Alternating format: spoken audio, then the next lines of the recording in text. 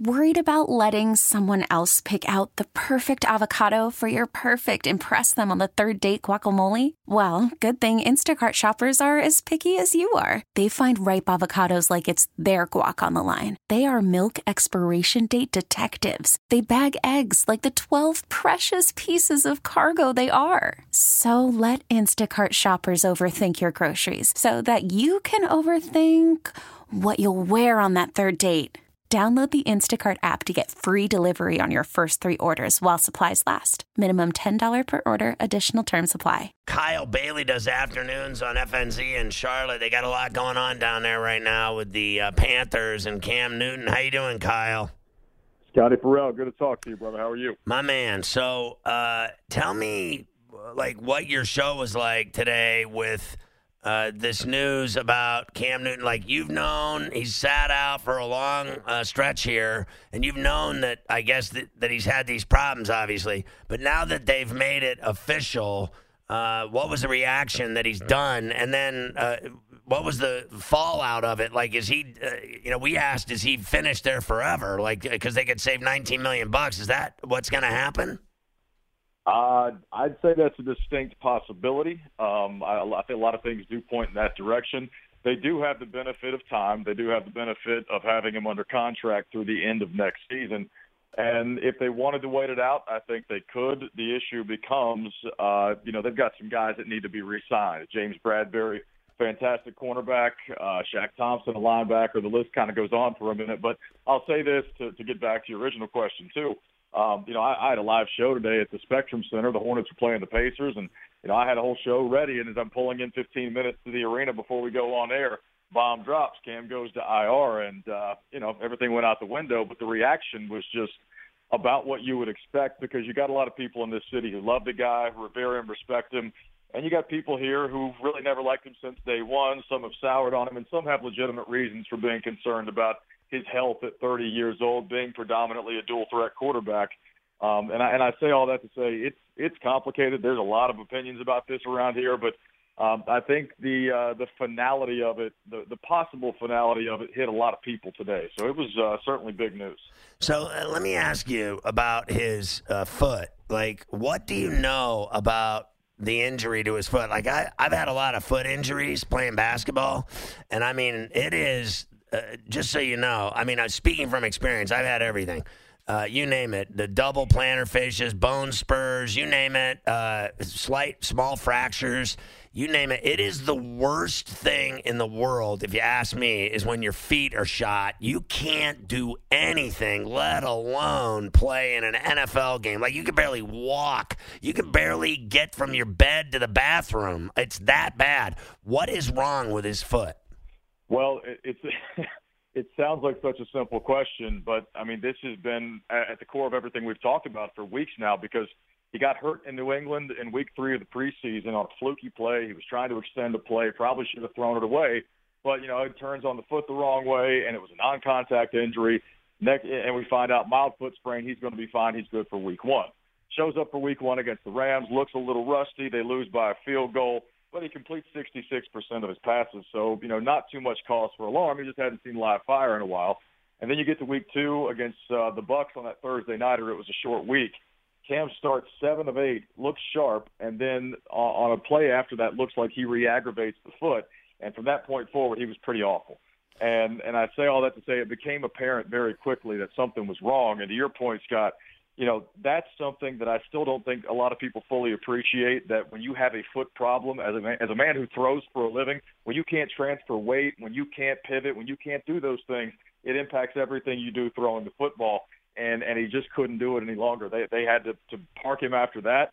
And from that point forward, man, I know I'm being long-winded here, but it's that kind of story. He puts out a blog series on YouTube and says that, well, if I'm being honest, I kind of concealed the injury from the coaches a little bit. I wanted to play. I thought I could go. So he's accepting a little bit of responsibility, but he ends up seeing a third specialist, a former team physician for the Panthers, who's renowned in the foot department, and nobody knows what to think. And then, bam, he's back on IR. And it went from maybe being out 3 to 4 weeks to his season's done and possibly his career in Carolina. So it's happened overnight here in Charlotte, it feels like. That's crazy. Kyle Bailey with us. He does a great show on FNZ in Charlotte in the afternoons every day. So I have to ask you, the arm, like, his shoulder, that was the original problem that he was having. And then he got it fixed, right? And did you think that he was, because you said he had thrown 66% in that first game or whatever, did you think that he was throwing the ball well, that he had gotten over the shoulder problems? Because I don't think he's, frankly, shot at all at 30. I mean, that is ridiculous for me to concede that a guy at 30 is old in the NFL at quarterback when I got guys that are playing. He's 42, Brady, and he runs like my mother, and he's still playing. So I don't want to hear that a 30-year-old guy this guy is such an absolute ripped athlete. He's a freak. They called him Superman. Now all of a sudden he's, grandpa. I mean, give me a break. That guy's not shot at all. I don't want to hear it. Look, I'm with you. And again, that's something we've been talking about a lot because, he goes vegan during the off season, but turns out, maybe that's not the best thing for a guy of his size. Whatever it was, you're right, because at 30 years old, the guy's had a run of bad luck on the injury front. He's not 45 years old and falling apart. He still wants to play football. And the one thing that's become clear in all of this, too, is that there's going to be a robust market for Cam Newton so long as he can pass a physical. And there are a lot of teams out there that think he's got something left. Hell, the Panthers think he's got something left. They're not looking to necessarily bail on the guy because he can't play anymore. It's that you got a kid at 23 years old on a $500,000 exclusive rights deal who next year they could offer him $1 million and he's got to take it or sit out. I mean, it becomes about risk and assessment and the math of it all. But I'm with you, and it's part of the reason that I think people here are so hesitant right now just to sign off on walking away from a franchise quarterback because that guy at the height of his power, Kyle Allen can't touch that guy. And franchise quarterbacks are hard to come by in this league, as you know, Scott, and just willingly walking away from one because you think he might be washed up at 30, that's a risky thing to a lot of people, and I get that too. You know what? I got to tell you, the more I think about it, the $19 million hit is not that big of a deal to me because there are guys making $35 million, $30 million playing quarterback in the NFL nowadays. If you ask me, $19 million is like going out to lunch. Absolutely. I mean, Cam Newton next year is set to make $21 million. They could save 19 by letting him go $2 million dead cap money. But if you pay him $21 million next year, that's $6, $7, $8 million less than Jared Goff and Jimmy Garoppolo and Matt Stafford, who even though he's having a really nice year, we know what Matt Stafford's done over the last handful of years. It's not a whole hell of a lot. So you're right. From a cost efficiency standpoint, for a guy who won an MVP not that long ago, went 11-5 and almost beat Drew Brees and the Saints in New Orleans in the playoffs 2 years ago, and last year started 6-2 before his shoulder blew up in Pittsburgh that night. And Scotty, you remember through 8 games last season, this is the same Cam Newton who was the best red zone passer in the NFL, 11 touchdowns, no picks, 124 rating, and this guy was an early MVP candidate, best completion percentage of his career. He was on his way to making the transition into North Turner's offense before he got hurt. So, again, there are a lot of valid reasons on both sides of this thing. But to say that, like you just pointed out, Cam Newton's washed up, broken, and can't play anymore, there's no way I'm buying that. Yeah, that's crazy. Kyle Bailey with us. Let me ask you lastly, because they are hot. They've won 5 of 6, and they got this huge game with the Niners.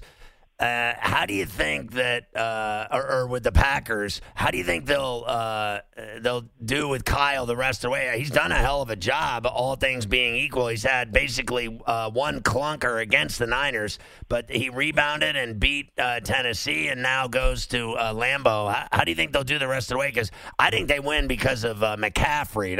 It's pretty simple for me. No, there's no question. Christian McCaffrey, there is a strong case to be made that Christian McCaffrey is the most valuable player in the NFL right now. But because he's a running back and only one of those guys has won in the last decade, he's not likely going to be the guy to do it again this year, even though he's on pace to put up absolutely absurd numbers. So you're right. The defense has forced a lot of turnovers. They've been opportunistic. They're not great against the run. But I will say this about Kyle Allen. He impressed the hell out of me on Sunday because he bounced back twice. He bounced back from the San Francisco humiliation, and he bounced back from a really bad start in that game against Tennessee. He was 4 of 13 with a pick. I mean, just looked like he might be set to fall apart. And the kid got better and better the rest of the way. There's arm talent there, Scott. I mean, this is a kid who was a 5-star recruit, number one pro-style quarterback recruit in the nation. I mean, he's always had arm talent, and that's why he's still getting chances in this league. I like what he's made of. He's got a short-term memory. You know, there's a good foundation there. It's about, can he keep getting better? Yeah, no doubt. Hey, great stuff as always, Kyle. Love it. Thanks for coming on and talking about the Panthers and Cam and Kyle. I hope it ends well for Cam Newton. I think that my vote is to stick with him. I think it's a mistake to let him go because I think he'll come back to haunt him. I really do if they let him go. Kyle, thanks for coming on the bench, brother. Anytime, brother. Appreciate you. All right, Kyle Bailey does afternoons on FNZ in Charlotte. Good to have him on the bench. Okay, picture this. It's Friday afternoon when a thought hits you. I can spend another weekend doing the same old whatever, or I can hop into my all-new Hyundai Santa Fe and hit the road. With available H-Track all-wheel drive and 3-row seating, my whole family can head deep into the wild. Conquer the weekend in the all-new Hyundai Santa Fe. Visit HyundaiUSA.com or call 562-314-4603 for more details. Hyundai, there's joy in every journey.